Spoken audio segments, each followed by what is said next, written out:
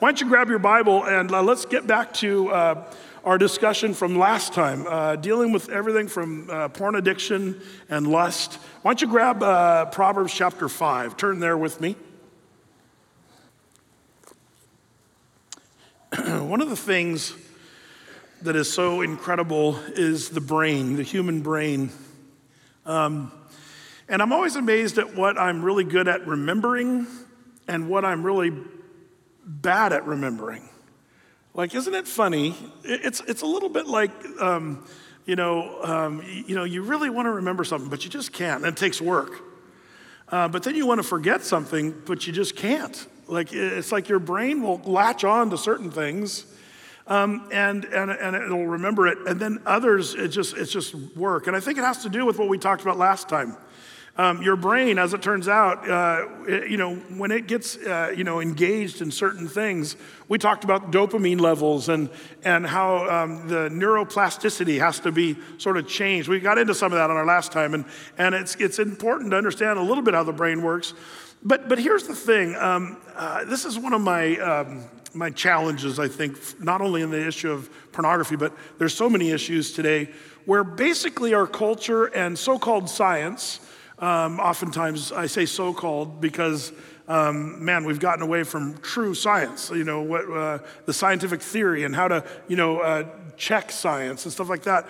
But there's so much out there called science, and especially in the area of psychology, but there's so many people that say it's way more complicated than you think.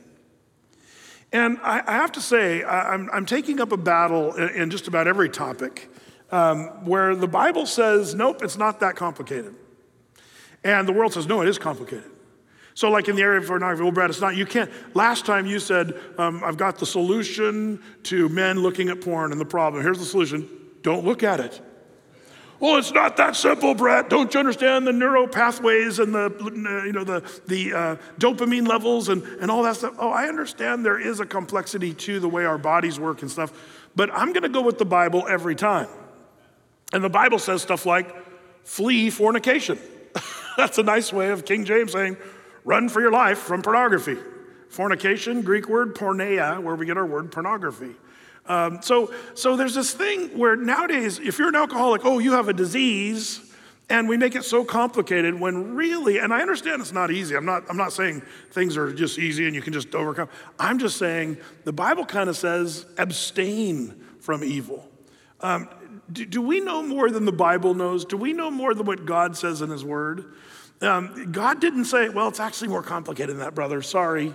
Good luck with that. You see, what happens when we play the overcomplicated game, it's so overcomplicated that, man, I'll never have victory over this. It's way too complicated.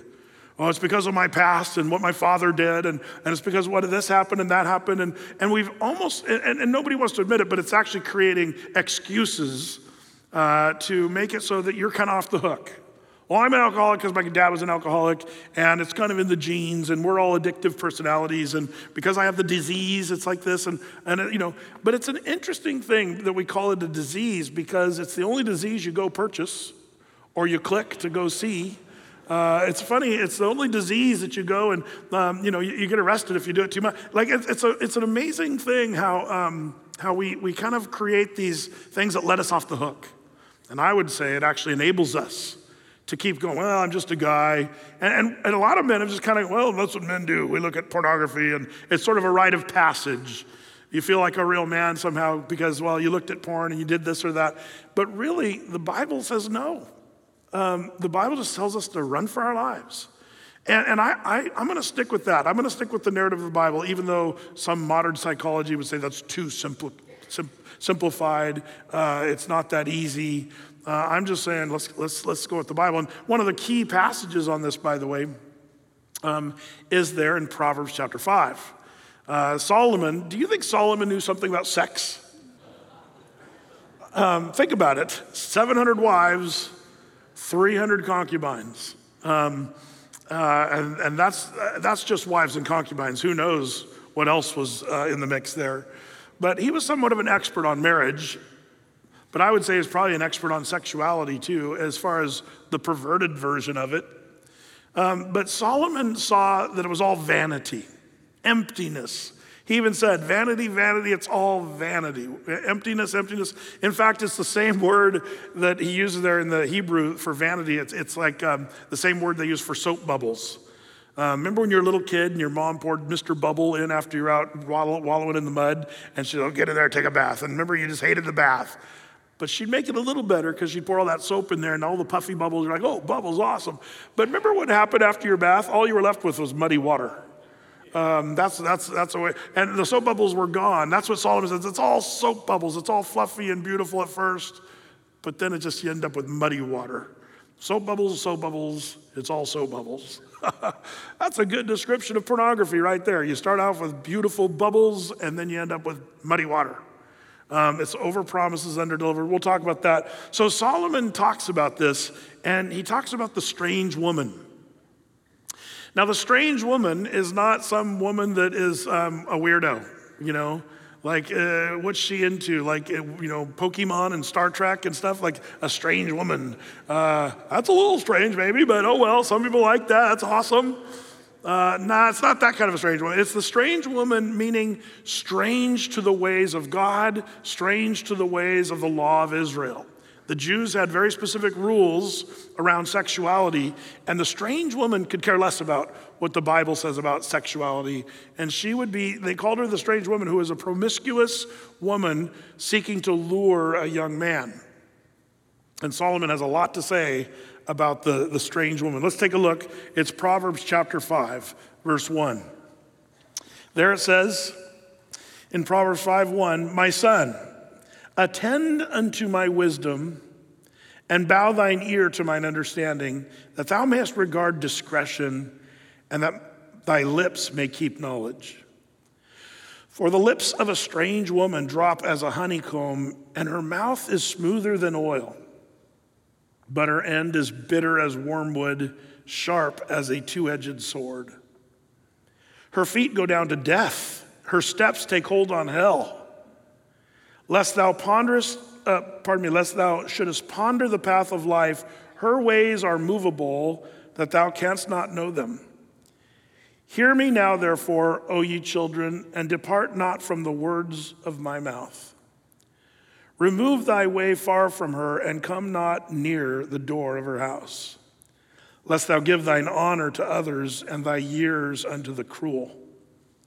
Lest strangers be filled with thy wealth, and thy labors be in the house of a stranger. And thou mourn at the last, when thy flesh and thy body are consumed. And say, how have I hated instruction, and my heart despised reproof? And have not obeyed the voice of my teachers, nor inclined mine ear to them that instructed me. I was almost in all evil in the midst of the congregation and assembly. Drink the waters out of thine own cistern, and running waters out of thine own well. Let thy fountains be dispersed abroad, and the rivers of water in the streets. Let them be only thine own, and not strangers with thee. Let thy fountain be blessed, and rejoice with the wife of thy youth. Let her be as the loving hind and pleasant roe. Let her breast satisfy thee at all times, and be thou ravished always with her love. And why wilt thou, my son, be ravished with a strange woman, and embrace the bosom of a stranger? For the ways of man are before the eyes of the Lord, and he pondereth all his goings. His own iniquities shall take the wicked himself, and he shall be holden with the cords of his sins. He shall die without instruction. In the greatness of his folly shall he go astray. Here's Solomon here, who understands the way of the sexually perverse lifestyle. And man, you get the sense, oh, how I've despised the wisdom and instruction I've been given. Isn't that funny that Solomon was declared by the Bible as the wisest man on the face of the earth? Why? Because God gave him supernatural wisdom. And you know what's amazing about that is the supernatural wisdom from God is so important and wonderful, but the problem is Solomon didn't always use it. He was given wisdom, but he didn't use it. And boy, this is a truth, I think, for a lot of the great men we've seen who've fallen. There's been some great men who had great wisdom, but they didn't always use it. And that's why it's such a shock to some of us. I think, maybe you guys are aware of the Ravi Zacharias thing. It was a big national thing. And boy, the atheists are delighted. Why? Because, man, if they had to debate Ravi Zacharias when it came to God, not only was he just a gentle, nice guy, but he was a brainiac guy who was one of the most powerful apologists for the Christian faith out there. Ravi was like one of many of our heroes, like, go for it, Ravi Zacharias, awesome. And then he dies, and then it all comes out, and his poor wife's still trying to defend him and his family, but the Ravi Zacharias Foundation said, no, the evidence is clear that he was doing sexually perverse things. And it goes down, and the atheists are celebrating because this Christian fell. One thing you and I need to remember is better men than us have fallen to sexual perversion. Many. And the temptation to think, well, those were just a bunch of perverted guys doing secret things behind closed doors. But the problem is, man, that's the kind of arrogant attitude that gets us into trouble. And we all know better than to get all tangled up in sexual sin. We know better. And many of us will think, oh, that would never happen to me. I would never do that. But my dad used to say, Brett, never say never. You need to always have your guard up. You need to always realize you're prone to these things. And I think it's some of the guys that think they're not prone to making these mistakes that actually end up falling the hardest because they didn't even really see it coming. And then suddenly, somewhere, some way, they kind of got tanked. And their hands in their face saying, oh, why have I despised instruction? Why have I chosen the stupid way? That's what Solomon's saying here. You hear it in his voice. But this little chapter is one that you and I, we should read often. This should be one that you and I visit often because, it was true back in Solomon's day, the strange woman and her ways. It was true back in Solomon's day, but how much more true is it today? Satan has gone ballistic with sexual perversion and the lure of sexual promiscuity. Man, if he had guys back in Solomon's day, look what he's got today. He's got the internet. And everybody in their little pocket, they've got their world of pornography right there. And the access is insane. And the number of pornography videos, and here in the United States, one of the leading industries in the United States is pornography. More money, more videos than any other thing. It really got the internet off the ground. It's kind of embarrassing how humanity has been so tweaked out. Now, some of you guys are saying, well, Brett, I thought this was about pornography. You're talking about adultery. Proverbs chapter 5 is the adulterous situation where a guy is going to some woman's house, a prostitute or something like that. Well, yes, it is. But do you understand, when it comes to pornography, Jesus upped the stakes, didn't he? There in Matthew's gospel. In fact, the Sermon on the Mount, Jesus upped the stakes on everything. Everything. Here's an example of that. Matthew chapter 5, verse 27 and 28. You have heard that it was said by them of old time, thou shalt not commit adultery. But I say unto you, that whosoever looketh upon a woman to lust after her hath committed adultery with her already in his heart. So this is where, this is a tough one. Now I got to say, I've had wives come and say, my husband was looking at pornography, so I want a divorce.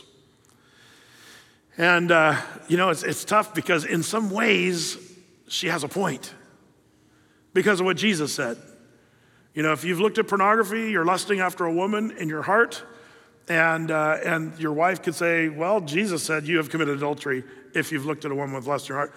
And I have to kind of be compassionate for that poor wife and understand why she feels that way. Here's the problem that I have. That would give every wife on the planet a license to divorce their husband. Does that make sense? That's why I don't think that's what the Bible means, because the Lord hates divorce. But so I do think it has to be literal adultery for that, grounds for divorce to be kicked into gear. But you have to understand, I think the looking at porn does the same thing in a marriage that an adulterous affair does. Just ask the women who've caught their husband, looking at pornography. In some ways, I think the woman would almost rather it be an adulterous affair, so she would have biblical license. Like it's such a horrible, destructive thing that Satan's got going. And he just continues to run that same play over and over and over again. Why? Because it's a guaranteed first down every single time. That's why he runs the play over and over again. So this Proverbs chapter 5 isn't just for the physical adultery. I think it's talking about the same thing Jesus is talking about. We're talking about the strange woman, whether she's your next door neighbor or if she's online in some video. It's the same. It's adultery in God's eyes. And so as men, we have to kind of step up and realize this is what Solomon's talking about when he talks about the strange woman. It's the woman that you see on the screen or in the movie or in whatever you're watching or doing, the strange woman. But he gives us some real key things. And again, this is where people say, Brett, it's not that simple. We need to turn to psychology. Well, let me just ask you this. If psychology works, then why are men more tangled in pornography today than ever? We've been doing the psychological approach now since the 60s. You'd think we'd be experts by this time. We'd see men living in victory. But as a pastor now of many, many years, I've not seen a lot of victory with the guys in their more psychological approach. I've seen guys have real victory when they take a very simplified biblical approach. And that's what I want to try to remind us today. And I think that Solomon gives us some good stuff to chew on this morning. So let's break some of these things down. I'm not going to exhaustively look at this whole chapter, but let's kind of boil down some of the things that he says. Number one, we can deduce from this that pornography overpromises and underdelivers. We know this to be true, and we see this in our scripture, verses 3 and 4. There it says, for the lips of the strange woman drop as a honeycomb, and her mouth is smoother than oil, but her end, the end of the whole thing, is bitter as wormwood, sharp as a two-edged sword. Man, interesting. You got to understand, in Bible times, the best thing you could put in your mouth as far as taste and food was honey. I remember Samson, he scooped it out of the carcass of a dead lion because, man, honey, that's awesome. You can't do better than honey. And so there he was, man, scooping up honey. And I love honey today, man. I'll put honey on my Cheerios, on my pizza, on my whatever. I'll just put it on everything. Honey's awesome. I love honey. But it says the woman promises to have the drop like a honeycomb, sweetness. And then, but it says her mouth is smoother than oil. Oil, fine oil was like, and smooth fine oil. In the Middle East, olive oil was, the smoother the olive oil, the more luxurious it was. It was a real luxury to have the high quality olive oil and smoother than olive oil. This woman comes off so good, sweet as honey, smooth as oil, but her end is like the bitterness of wormwood. Wormwood, by the way, was a certain wood that was known to taste bitter. And you say, well, why would they chomp down on a 2x4, like wormwood? Well, actually, they had a thing, and there's question whether it's legit or not, but they believed that if you had digestive issues, that if you sort of gnawed on this wood, that it would give you a remedy. But the problem was the wood was horrible tasting. It was bitter. And you had to gnaw on this wood. Have you ever, I remember when I was a kid, I had Tinker Toys. And did anybody have Tinker Toys, you guys? Like, yeah. I used to chew on them. Did anybody else chew on Tinker Toys? I'll tell you why. It was that pine that they used. Back when I was a kid, they didn't have plastic Tinker Toys. They had actual wood, and they used this real nice pine. And it just had I'd just sit there, my mom's like, take that out of your mouth. So this is a funny thing. She kept all those Tinker Toys, and then like when my son Joey got over to Grandma's house, she threw out some of Dad's old toys, and Joey's like looking at all these chewed up Tinker Toys. It's like, like what's wrong with these Tinker Toys? I was like, I don't know, something happened to those.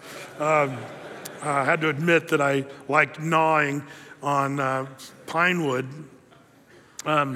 But they would sit there and gnaw on wormwood, and they hated it. It was a horribly bitter taste, but they thought it was medicinal, and it would get rid of the worms in your digestive tract and stuff like that. But all that to say, maybe we should do that for coronavirus, right? I mean, wormwood, gnaw on some wormwood. I don't know. I'm just kidding. Little ivermectin joke there. But smoother than oil, but her end is as wormwood, sharp as a two-edged sword. And it's not like the Bible sharp. It's like it's gonna cut you up and rip you to shred sharp. And that's the thing. Porn looks so good at the beginning, and it's so alluring, but at the end is bitterness and destruction. That's really what it's saying here. It's just that simple. And Solomon makes that, he's wanting us to see the suffering and the grossness that happens after you engage with the strange woman. Whether she's online or she's the next door neighbor or someone you work with, whatever the adultery is, that's what you have to watch out for. It's promises sweetness, but ends up in bitterness. Number two, porn is a lure. By the way, yeah, that's that scripture right there. Number two, porn is a lure to death and hell. That's what it is, or the strange woman, or the adulterous, situation. It's a lure to death and hell. We see that in chapter 5, verse 5 and 6, where it says there, and this is the ESV. I like the way the ESV puts it out there. Her feet go down to death. Her steps follow the path to Sheol, which is another name for the grave and hell. It can be used either way. She does not ponder the path of her life. Her ways wander, and she does not know it. You think there's great confidence in where you're going when you initially engage in pornography or lust. You think that it's going to take you where you need to go, but it actually leads you where you don't even know where you're going. That's the point. And her feet go down to death and to hell. Are you saying, Brett, that if I look at porn, I'm going to hell? No, not saying that. Again, who would go to heaven? There'd be very few men in heaven, I think, if that happened. Because, many of you guys, remember I was talking about how your brain can remember things you want to forget? I remember as a kid, when I first saw a picture of pornography, as a young kid, it's amazing because, when you're a little kid and you're walking down the street, you find the mag that was thrown out on the side of the road. When I was a kid, that's when you'd first see pornography. It was either a magazine that was thrown on the street, or it was a buddy at school or something like that showed you porn. But the bummer is, many of you guys, you've had that first thing where you saw it, whether you were doing it willfully or accidentally or whatever. The problem is, most of you guys can remember that very first image you saw to this day. Your brain is a steel-trap mind when it comes to things you want to forget. Isn't that a crazy thing, how your brain works? But as it turns out, this idea of your brain and what you're taking in, we were talking about this last time, but basically, no matter what you've done, you've seen this pornography, but here you're basically hearing that it's a lure to death and hell. Well, Brett, then who can go to heaven? Because most guys have seen porn at one time or another. But the thing is, that's not the problem as a lure to death and hell. It's not that you've looked at porn, it's what porn does to you. What do you mean? Well, remember last time we talked about the porn cycle? Let me refresh your memory just really quick. We talked about the porn cycle. First of all, you've got the temptation. And by the way, the temptation is not really where the sin has happened yet. Because Jesus was tempted in all points like as we were. So Jesus had to have been tempted with lust. But it wasn't sin. What happens is you got the temptation, and then the second part of the porn cycle is the situation. And the situation part's not even where you've sinned yet. But we talked about how the situation after the temptation often is the trigger point. Remember the little girl I told you about in the school teacher's classroom, that she was this little girl that was triggered? Remember her? And she'd go like this with her hands, and she'd tell the teacher, "I'm feeling triggered." Remember that little girl? I thought, that girl's better than we are. She was a girl that I told you last time, she was tearing apart classrooms, and finally they put her to this one teacher, and the one teacher said, "I'm going to help you with this." And the little girl, she could recognize when she was feeling triggered to want to tear the classroom to pieces. And she's still doing really well, by the way. I was asking the teacher the other day how she's doing. She sees her triggers, and she starts to do things to help herself not to give in. The situation, what is your situation? that gets you into looking at pornography? Is it a situation where you're by yourself or you're on your phone in a certain situation where it just kind of starts to put the picture together, where you're getting yourself into a pattern of behavior that's going to lead itself to where you actually engage in the sin? And remember last time we talked about Romans 13:14, but put ye on the Lord Jesus Christ and make no provision for the flesh to fulfill the lust thereof. That making provision is where you take over. When you're feeling triggered, I was telling the guys, go like this next time you feel triggered. And I'm feeling triggered. Then you got to get out of that situation. You got to change the trajectory, because oftentimes those situations that you find yourself in are the things that keep you right in the same rut as you're always in. So you got to change that. So you get the situation, and then after that, you get the transgression. So you got the temptation, the situation, the transgression, and then after you've done the transgression, Satan's right there to remind you of this part, the humiliation. And we talked about that last time, how shame is so often attached with porn. And just the shame alone helps men keep it a secret. The shame alone helps and Satan knows this, if he can keep you in that porno shame, man, you're not gonna tell anybody. And the longer you don't tell anybody, you don't confess your sins one to another, the more he's just got you in the rut, because that brings you down to that humiliation. Now, I'm gonna sort of add a number 5 here this morning, because after the humiliation comes what we would call condemnation. Condemnation. Humiliation and then condemnation. Condemnation is what Satan wants to use to really seal the deal. If he can't just keep you, humiliated, he'll try to move you into that mode of condemnation. Interestingly enough, Romans chapter 2 tells us how we come to repentance. I love that. It's the goodness of God that leadeth men to repentance. Does condemnation lead men to repentance? No. We know that condemnation does not lead. Is condemnation something God is into? No. How do we know that? Well, let's look up the definition of these words. There's 2 words that you should know about this, especially when it comes to your guilt and your sin, and when you get tangled up in sin. There's condemnation, that's bad, and then there's conviction. There's a difference. Conviction versus condemnation. Now conviction is a little tricky, because conviction has 3 major meanings. Like one is, well, he's a convict. He's convicted. That means he's going to prison and he's going to do hard time. He's a convict, convicted. Well, that's not the main meaning of the word conviction when we talk about it biblically. But let's talk about the Webster's dictionary of these words. First of all, condemnation. This is what Satan wants. This isn't what God wants for you. This is what Satan wants. Condemnation, declared to be reprehensible, wrong, or evil. Pronounced guilty and sentenced to punishment, especially sentenced to death.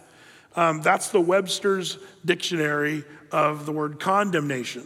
Now you hold that side by side up to the word conviction. This is the biblical thing God wants for you. The act of convincing a person of error or compelling the admission of a truth, the state of being convinced of error or compelled to admit the truth. And by the way, if you're looking it up in the Webster's, it's the 3rd meaning of the word conviction that the Bible actually teaches, not the first 2, which have more a relation to the word condemnation. That's where the confusion lies. So how do we know God's not into this? Well, we know from Romans chapter 8, verse 1, many of you have this memorized. There's therefore now no condemnation to them which are in Christ Jesus, who walk not after the flesh, but after the Spirit. We love to quote the first half of this verse, there's therefore no condemnation. And then we forget that there's a little bit of a string attached that's important to them that are in Christ Jesus. And that means you're saved. That means you're a Christian. Christ in you, you in Christ. That's becoming a Christian. And then also those who walk not after the flesh, but after the Spirit. So when you walk after the flesh, condemnation's a likely result, but it's not what God wants for you. But the Bible is clear. He doesn't want you to be condemned, but if you keep walking after the flesh and fulfilling the lust of the flesh, pornography, then it's going to condemn you. You will be condemned, whether it's Satan condemning you or even your own sins condemning you. And that's right where the devil wants you, but obviously that's not where the Lord wants you, because the Lord says, listen, there's no condemnation for those who are in Christ. and for those who are not walking after the flesh, but after the Spirit. So you and I as men have to do this. We got to walk after the Spirit and not after the flesh. How do we do that? Ammo scripture, but I'll get back to that in a second. So the first thing we see here, which is so important, number one, we see porn over promises, undelivers. Number two, porn is a lure to death and hell. Not because if you do it, you're going to go to hell. It's more like what happens is you start feeling condemned, and then there's this vicious cycle where you feel condemned, and then the condemnation is a big win for Satan. Because, why is condemnation a win for Satan? Because condemnation will make you as a Christian brother here at Athey Creek feel like a big phony. That's a big win for Satan. Here I am at Athey Creek, all these holy spiritual men around me, but I just looked at porn yesterday. And then you feel like a phony. When you have that moment of clarity, like, yeah, man, I'm such a sinner. And man, Satan will get you right where he wants you, that you feel like a phony, you're a hypocrite, and the world's quick to say, the church is full of hypocrites, and you're like, yep, I'm one of those guys, I'm a hypocrite, I'm a phony. And also, Satan loves condemnation. Why? Because he wants to make you think that God is mad at you.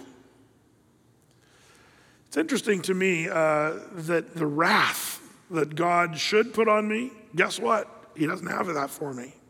There's no wrath for me. Why? Because I'm a Christian. I've accepted Christ. I love it, even if we're not talking about the tribulation period, but this is what it's talking about. In 2 Thessalonians 5, it says, we are not appointed unto wrath, but to obtain salvation through Jesus Christ our Lord. The wrath that was meant for you, guess what? God says, listen, I'm not going to put that wrath that you deserve on you. Why? Because I put it on my son in your place. The Christian, you have to remember, God is not mad at you. It's like a father and his son. When you look at your son and you see him failing or making a mistake or sinning, you're not saying, I'm going to crush you. Well, that's an abusive dad. The dad that loves his son, man, his heart breaks. And he'll do everything in his power to try to lovingly help his son out of that trouble. Everybody else will be disgusted by the boy. Everybody else will be mad at him. Everybody else will think he's a loser. But the father who loves his son, man, I'm with you. I'm there for you. That's the God that we serve. But Satan, if he can keep you in that place of the porn cycle, where you reach humiliation and then, you get down to this condemnation, you'll feel like a phony, you'll feel like God's mad at you. And then also it makes you, this is where it gets tough, not want to be around Christian people. There's a lot of guys who end up not going to church because they don't want to be a phony. So they keep looking at porn and don't go to church. Like that's the logical path they end up taking. And you think, that's not very logical. Well, it's not. But I know men that have come to me later saying, Brett, the porn cycle, I was looking at porn, I was doing all this stuff, and then I kind of felt guilty in church, and you'd talk about stuff from the Bible, and I'd hear you, and I felt condemned by things you were saying. It wasn't really what I was saying, as much as how Satan was having a field day condemning. What does the Bible tell us about Satan? He sits around and he accuses the brethren how often? Day and night, night and day. He never gives up on this accusation thing. So he can condemn you, so you feel like a phony, you feel like God's mad at you, it makes you not want to be around other Christian people, and ultimately it can, if you're not careful, make you walk away from God altogether. That's the problem. I think that's the porn cycle. When you really kind of play it out long term, it's a lure to death and hell. Not because you're looking at porn, you're going to hell. It's because of what porn does to you. It draws you away from the Lord, and that's a big win for Satan when it comes to this issue of pornography. So what do we also learn from this passage? Number 3, as we look at Proverbs 5, we also learn, don't even get close. Don't even get close to stuff that is tempting or pornography or adultery. Like, we need to be carefully distant, purposefully putting space between ourselves and the potential for failure. And we see this in Proverbs 5, verse 8, also English Standard Version. I like to just have the different contrast. Keep your way far from her. Do not go near the door of her house. Man, this is something the Bible teaches over and over and over. Don't even get close. Oftentimes we ask the wrong question as men. We say, how far can I go and it still be okay? Is the Sports Illustrated swimsuit edition, is that okay? It's just harmless visual stimulation. No, run for your life. Wrong question. Don't ask, how far could I go and still be within the boundaries of Christianity?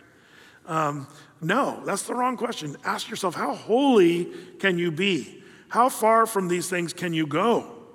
It reminds me of Lot, and the angel told Lot, get out of Sodom, don't look back, don't even be near the plain of Sodom, but go up into the mountains. And remember what Lot did? He wanted to stay near the plain, so he went to Zoar, a little town near Sodom, and he felt the heat.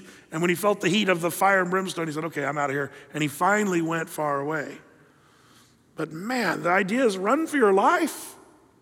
Don't just kind of dabble. Don't just play around. But you got to take like a heavy-duty activity to say, I'm going to do whatever I can to not even go close to it.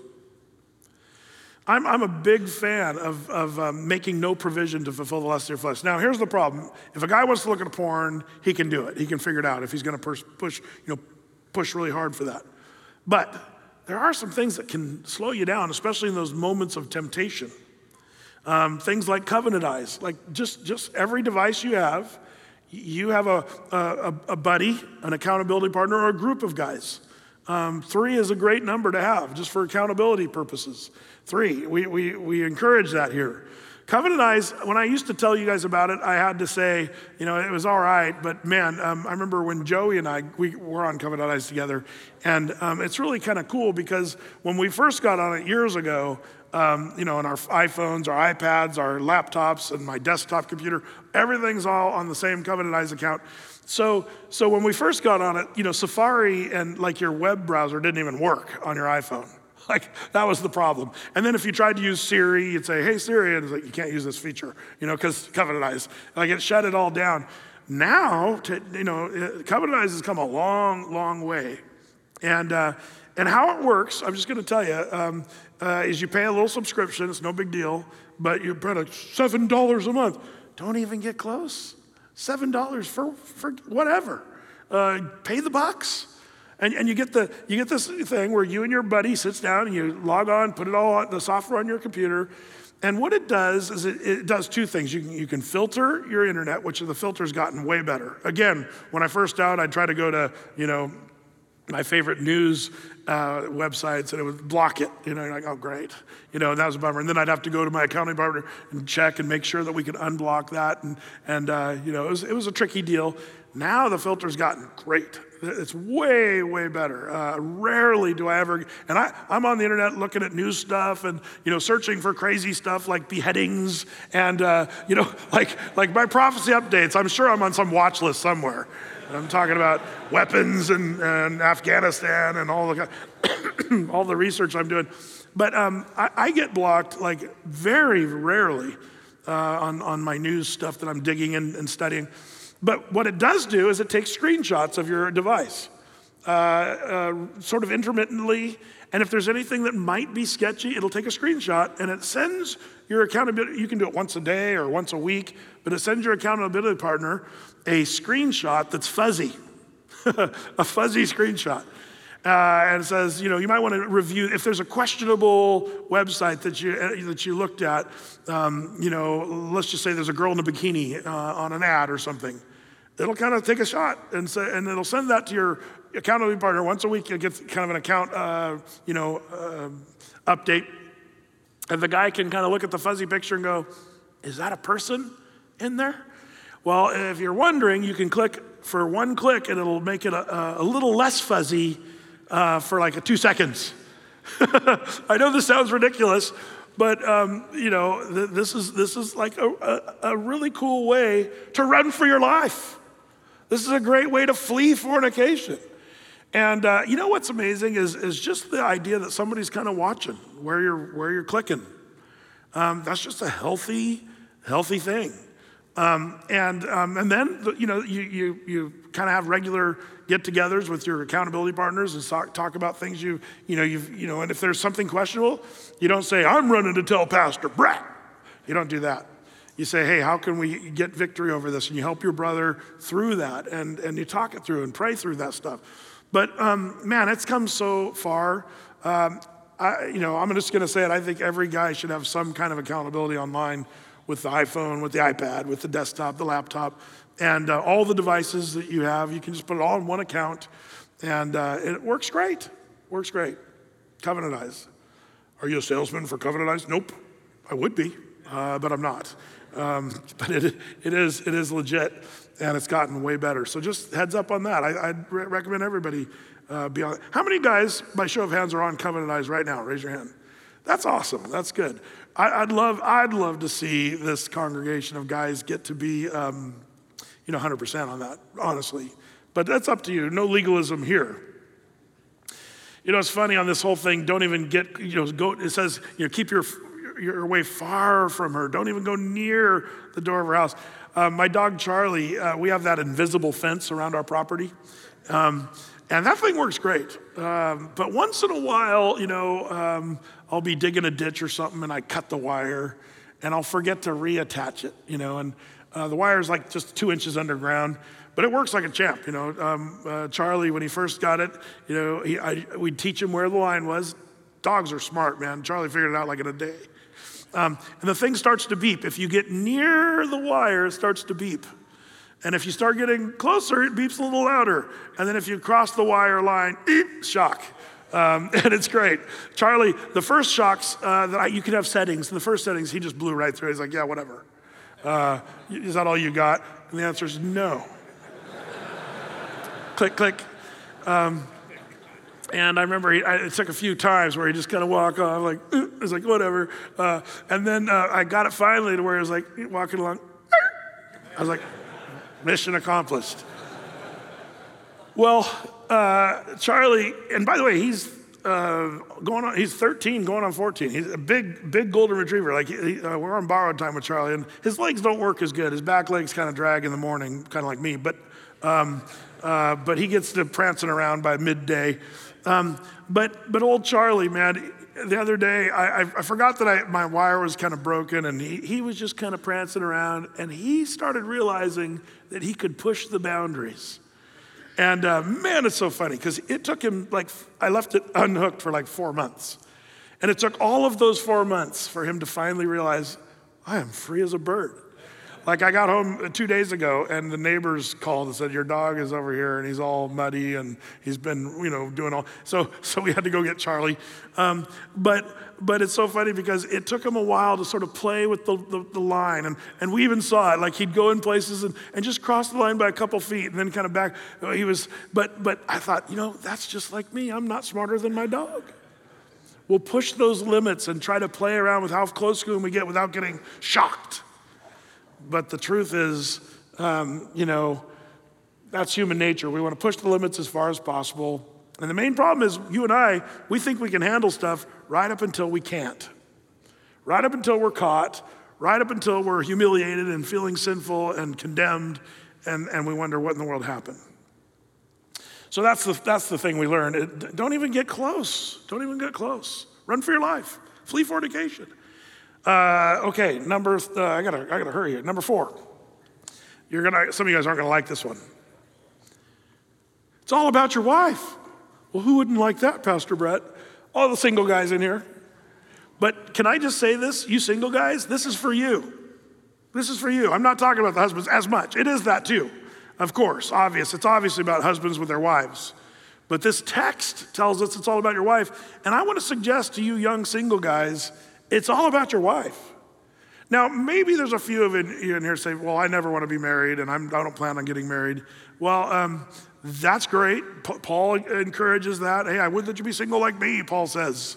So singleness is celebrated in the Bible. But at the same time, you never know what's going to happen. You never know when you might end up getting married, or some of you guys are like single guys, yeah, I'd like to get married someday. That'd be great. It's all about your wife. And I don't want you to dismiss this passage just because you're not married. You got to be thinking about your wife before you're married. How so? Well, let's read this passage, and we'll kind of talk about this. Let's break it down again. Drink water, Solomon says, from your own cistern, flowing water from your own well. Should springs be scattered abroad, streams of water in the streets?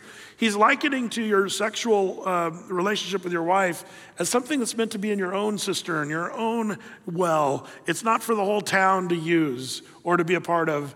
Let them be for yourself alone and not for strangers with you. Let your fountain be blessed and rejoice in the wife of your youth. A lovely deer, a graceful doe. Let her breast fill you at all times with delight. Be intoxicated always with her love. This is where, the single guys, I'd like to just say, are you young single guys, are you praying for your future wife right now? Like, that's a good thing to do. I know some of you guys are. You're praying, Lord, bless my wife, prepare her for me. That's a big prayer right there. Can the Lord do everything? I don't know. Maybe yes. Can he prepare your wife for you, your future wife? Yes. Think about what kind of man you need to be. If you can imagine, Lord, you've got the right woman for me. I want to be the right man for the wife of my future. And if you've been messing around with a bunch of girls and sleeping around, that's gonna limit your options, brothers. I got to tell you guys, if you're messing around and doing what the world says, just sleep with whoever you want to, and you have as many sexual relationships as you want. Oh, what a lie the world gives. I have to say this, and I know I'm probably going to sound like an old man here, but I am getting older, so maybe this fits. Where are the good young men these days? I mean, as a pastor of a large congregation, I find it interesting. I'm just going to say this. I find it interesting, and you can check yourself if you want, but it's harder to find a good, solid, godly man that's a young single guy than it is to find a good, solid, godly young woman. I don't know what's happened to the church. It wasn't like that, even 10 years ago it was different. But there's something going on in this world, and I think it might have something to do with video games. These 27-year-old guys playing video games in their basement of their mother's house. Might be some of that. It has to do with work ethic. It has to do with maybe the mamby-pamby education that we give our sons now, and we make guys feel bad for just being dudes. Maybe that's happened. The softening of the male in a bad way. I'm not saying we should all be jerks and ogres and running around, being weirdos. I am saying that there's a kind of guy that's a strong, godly, loving, compassionate, but just a strong dude. I feel like there's a lack, and we need our young single guys really to step up. We really do. So wouldn't it be great if all the young single guys said, listen, I'm going to be the guy that's thinking about preparation. I want to prepare my heart to be the husband God wants me to be. I'm going to pray for my wife, and I'm not going to be sleeping around with a bunch of girls, because when you do that, you're going to pick up all kinds of stuff. One thing you're going to pick up is skeletons in the closet. When you get married to your wife and she's going to be thinking about all those relationships you had before, well, she won't know. She will. It'll come out. And she's going to wonder how you think about her compared to all the other women. And you married men, you can attest, that's not a good day in marriage. That's not a fun conversation to have. And your wife will have it with you. That's the best case scenario. Worst case scenario, I've seen it where guys have had to, in the marriage counseling, they had to say, honey, I'm sorry, I did sleep with, I have genital warts. I've had to have guys explain in the premarital counseling, genital warts. You say, well, why would anybody talk about their STDs in a premarital situation? Well, if a guy's honest and a man of integrity, he needs to tell her that. I'll tell you why. Because genital warts for a guy, no big deal. Genital warts for a woman, HPV, is deadly. It can be. And nobody wants to talk about this stuff because it's so grotesque. Even your sex ed in high school, they'll tell you, just wear a condom. What's amazing is the condom doesn't really protect you really from HPV. But nobody will tell you that. But Pastor Brett, I will. I'm not afraid. I'm being honest with you. You look it up. If you look at the CDC, that most trustworthy organization, if you look at their stats they'll even say, genital warts, pretty much everybody's gonna have it. Everybody's gonna have it, they're saying. But isn't it sad that cervical cancer and things like that for women, it's not a deadly thing for guys. But congratulations, dude. You just gave your potential girl that you love and that you would die for, you've actually given her something that she might have to die for you. Like that we need men that are saying, man, I'm gonna be, even before I'm married, being the one who's thinking about my wife. Because guess what? Once you get married, there's no pixie dust, anti-lust pixie dust that's sprinkled over your head once you get married. A lot of guys think that, oh, I'm married now, I won't have a problem with pornography or lust. No, you need to be a man as a single man that's conquering pornography long before you get married, because the pixie dust doesn't happen. Now, I gotta say, being married to the woman you love, it does help to have that sexual relationship. And remember, the Bible teaches that sex inside of marriage is a beautiful and amazing thing. The marriage bed is undefiled. That's the beauty of it. That's the way God created it. The world has perverted it and tweaked it out. But man, the Bible says, and now we go to not only the single guys, but also the married guys, invest in your wife. Love your wife. Well, bro, what if I don't love her anymore? She's getting older and she's grouchier and she's not the woman I married, 25 years ago or 30 years ago. Well, you're not the man she married 30 years ago either. Got to remember that. But love is not a feeling as much as it's a commitment. It is feeling, but it is more of a commitment. And I'm convinced that there's a reason why, don't you love these older couples in our church? I see certain couples in our church that I just go, man, they're the champs. I would name some, but I don't want to embarrass some of these older guys and gals. But, these couples that love each other. How is that possible? Are they as hot as they were when they were 21? Well, if you ask them, you almost think they would say yes. How does that happen? Well, as it turns out, Matthew chapter 6, verse 21 says, "For where your treasure is, there will your heart be also." That's talking about how our treasure is supposed to be in heaven toward the Lord, but that's a principle of life. Where your treasure is, there will your heart be also. If you want to be in love with your wife, put your treasure in your wife. If you want to be in love with the Lord, put your treasure in the Lord in heaven. Set your affection on things above, not on this earth. Then your treasure starts to be in heaven. So if you are not loving your wife, the answer is to love your wife. Send her flowers. Take her out. Set up a night for romance. Get home and let her have a bath while you're changing the dirty diapers and give her the night off and let her just kind of, you invest in her. And you know what's going to happen? She'll love you for that, but you'll start to love her more than you ever imagined as you invest. Where your treasure is, there will your heart be also. That's what Jesus taught. You can be in love with whatever you want to be with. I know guys that love their dirt bike more than they love their wife. Why? Because they're out in the garage wrenching on their dirt bike and polishing up the dirt bike and riding the dirt bike and all this. It's the investment. They put all this time and they really do love their dirt bike more. Fill in the blank. What is it that you love more by investing your time, energy, and treasure? You're going to love that. Whatever. I know guys that love golf more than they love their wife because they invest time and energy into golf. Some of you guys like video games. You'd rather play video games than go to bed with your wife at night. That's a real sign, brothers. I'm just going to be honest with you. One of the signs you're becoming a loser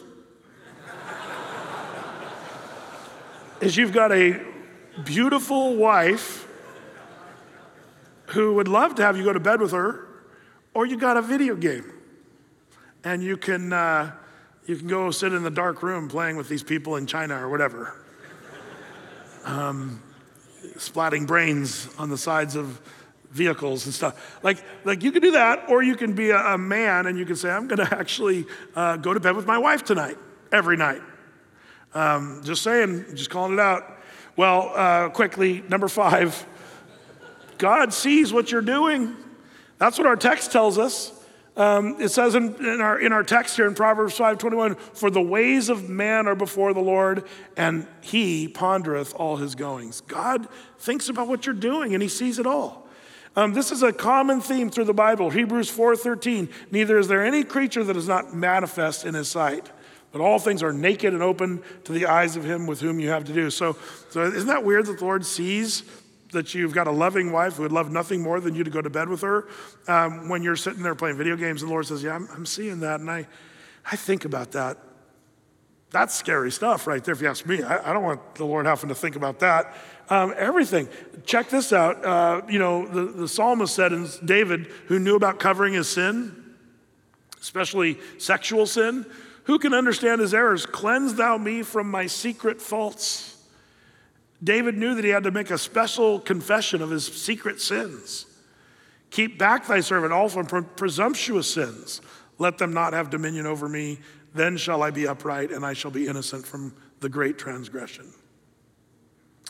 So that's important. God sees what you're doing. And then number 6, and this is my last one for the day. Number 6, porn will bind you up. I think you all know this. I think anybody who's struggled with porn, you guys know that it's as addictive as alcohol and drugs, and it has to do with what we talked about last time. Your dopamine levels are off the charts, just like the same response of if you had certain drugs that you had taken, the same response. Your body does the same response when it comes to pornography and masturbation and all that stuff that we talked about last time. It'll bind you up, and this is what our text tells us. This is the Bible, thousands of years ago, saying, his own iniquity shall take the wicked himself, and he shall be holden with the cords of his sin. Your newer translations say, bound up with chains and brass, or tied up with ropes. There's different translations that kind of talk about this, but basically you'll be bound up. You'll be bound up. The world says, oh, you're free love, free sex. In the 60s, everything, free. And then we found out it wasn't free. There were STDs, and there were relationship issues and emotional consequences, and all kinds of dastardly things that went along with free love. Didn't work out very good. And yet the world still charges ahead with their sexual promiscuity. Proverbs 5:22, Psalm 101:3. Let me finish with this. I'm going to give you 3 ammo scriptures specifically I want you to memorize. And you can say, yeah, whatever, Brett, I'm not doing what you tell me to. Well, you can do that if you want. Or you can be a guy who's ready to roll when the battle comes. I've often thought, you veterans, you guys are the ones, many of you, especially that have seen combat, most of us men today don't know anything about what it feels like to sit there, with your weapon and getting ready to head into kind of a life and death situation. Like, that's an amazing thing to me to think about. And that's why on Veterans Day weekend, I think mostly we men who have to think about what would it take, for guys to do that. And I just know myself, man, I'd be double and triple checking my mags. I'd be making sure that the rounds were not just kind of clumsily crammed into the mag. I'd want to make sure they were very carefully put in. I'd want to make sure they're in the right place so that they feed as most likely possible to have success. I mean, I'd be checking my weapon because you know what? You don't want failure in the middle of a gunfight. And I can only imagine what some of you guys have been through in that. A faulty weapon. Guess what? The Lord compares this to the battle that we're in, the spiritual battle. And I don't know about you, but I want to have my spiritual ammo ready to roll. And so you need it ready. Even if you don't have your Bible in hand, I want to give you 3 ammo scriptures that will be great for you to memorize. And man, you're ready to roll. So when lust comes to your mind, here's one of them, Psalm 101:3. Just speak this out with your mouth and just say it. I will set no wicked thing before mine eyes. Even if you memorize that first half, that's okay. If you're bad at memorization, just remember the first half. The second half's good too. I hate the work of them that turn aside. It shall not cleave to me. What is this verse saying? I will set no unclean thing, or as some translations say, unclean or wicked thing before mine eyes. When you're tempted to look at something that's perverse or pornographic, just speak this out. Don't think it, speak it. There is power in the spoken word. I believe that. The Bible talks about how there's power of life and death in your very mouth. So speak it out. I will set no wicked thing before my eyes. And then when it says, I hate the work of them that turn aside, you need to just say, I hate what's going on there. They're trying to turn me off course. They're trying to turn me away from my wife. They're trying to turn me away from God. I hate that. You're saying that as the verse. And just declare, it shall not cleave to me. Man, this is a great ammo scripture right there. That's the first thing. You can fire that away. Remember, Matthew 4, every time Satan gave Jesus a temptation, he quoted scripture. Here's one for you as it relates to pornography. Scripture number 2, James 1:12. This is one of my favorites. I use this one all the time. Blessed is the man that endures temptation, for when he has tried, he shall receive the crown of life, which the Lord hath promised to them that love him. Blessed. The word blessed means happy. You'll be happy when you endure temptation. In the middle of the temptation, not so fun. You're tempted. You might even feel grouchy because you're not, fulfilling that desire. And your dopamine levels are like, come on, I need that rush. I'm depressed, I'm angry, I'm tired, and I deserve, no. Blessed, happy is the man that endureth temptation, for when he has tried, he will receive the crown of life. Now, by the way, I'm not into crowns. So people go, I'm not into crowns. It's not about the crown. The crown of life, the Lord has promised to those that love him. That's something you're gonna want. That's gonna be a blessing that you or I can't even imagine what kind of a blessing that is. There's a good ammo scripture right there. So ammo scripture number 1 is Psalm 101:3. Ammo scripture number 2, James 1:12. And I'll give you another one, ammo scripture number 3. And by the way, there's hundreds of these, but I'm giving you 3. 1 Corinthians 6:18, flee fornication. Greek word for fornication, porneia, pornography. Flee, run. Flee fornication. Every sin that a man doeth is without the body, but he that committeth fornication sins against his own body. You're messing yourself up. When you get engaged in sexual sin, you're hurting yourself. That's what the Bible says. So there's your challenge, to memorize those 3 verses. And I think that's gonna be a great thing. And I think I might have a few axes next time for some guys that actually, if they take this up, and if I call you out and you're ready to roll, I won't embarrass anybody or make anybody not do it, but I might just try to find a few guys who are willing to take up this challenge, to have this ammo scripture. And then not just know it, but use it. Every time you feel temptation, just start speaking the word of God. There's power in the word. Amen? Amen. Lord, for my brothers, I just thank you so much for these guys. Just being here on a Saturday morning, Lord, I know that this topic is not really fun, but it does hit us every single day. The challenges and the struggle with sexual sin, Lord, is such a real thing. But as we just kind of hit it today, Lord, again, I just pray that you just put our hearts in the right place, Lord. I pray for my brothers that we'd be ready, equipped to do battle, that we wouldn't be in that country club mentality and just chilling and cruising. Lord, I pray that we would be men who are ready to roll, ready to do battle against the evil one, so that when those temptations come, Lord, that we would be godly men, hungering and thirsting after righteousness, equipped with your word on the tip of our tongues, Lord, to do battle against the evil one. Give us strength, Lord. May my brothers just walk in real victory. I pray that, Lord, you would just take the enemy and disable him, especially in this area. Lord, I pray that there'd be no power that would overcome these brothers, Lord, here. Those watching online, Lord, we pray that there'd be great victory with the area of pornography, Lord. Help us, Lord. Bless your congregation. We do pray blessing on our wives, our families. Lord, we know that this is a far-reaching sin that affects so many. And I pray for the wounds that have happened in past, that, Lord, you'd heal up those wounds and that there'd just be a newness, a new start and a new beginning, Lord, we pray. In Jesus' name, amen.